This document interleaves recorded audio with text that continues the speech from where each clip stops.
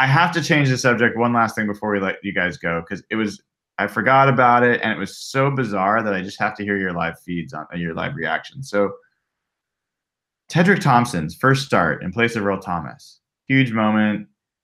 I'm pretty sure all of us thought he played a really bad game, or at least not a very good one. Pro Football Focus, I think, had him as the highest rated defender and like gave him an elite grade, like over 90. Did any of you guys see that? You shared it in our DM, so I think we did see it. Yeah, but like did any of you see him playing that like that? I did not. I haven't gone back and rewatched the defense on all 22, and maybe he was doing something amazing back there. But like I said, I think that has to be a typo. I don't think that can be real. And don't they review their grades as the week goes on? So they sure do. Couldn't there be an update on that maybe? It could be. I've been checking this year. I'm not seeing those grades change. Okay. Like they definitely have done that in the past, but I have not seen that this year. I'm going back and checking this again because while I'm doing this, like, did anyone think that he played well, regardless of whether he played elite? I don't think he played as badly as some people are saying.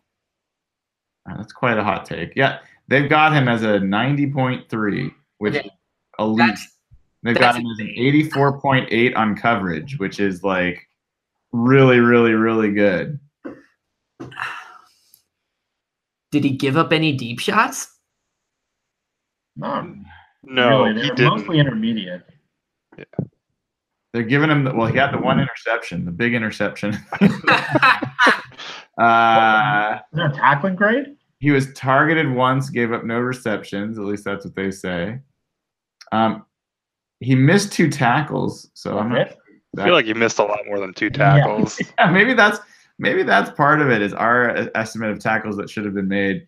And from what it sounded like, Pete Carroll talking that he was like out of position on a few plays, like the Robert Woods end around or something like that, or whatever that play was, where Robert Woods like ran like 40 yards.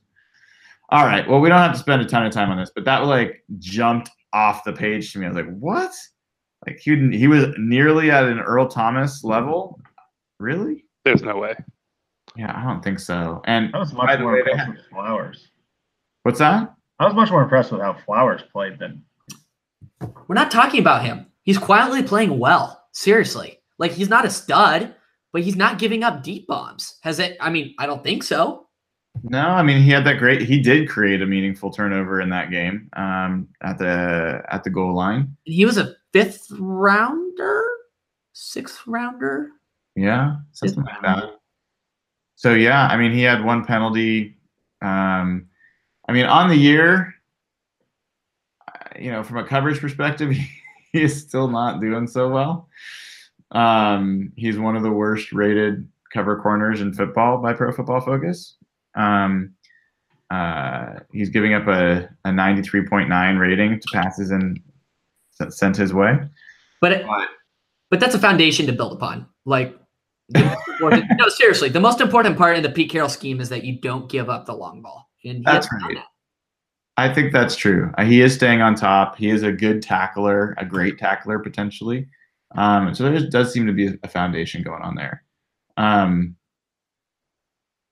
Yeah, I'm just looking at this. Sapuna Ford was another guy that I think we were hoping. He got a pretty good grade in limited snaps against the Cardinals. He got a lot more snaps in this game.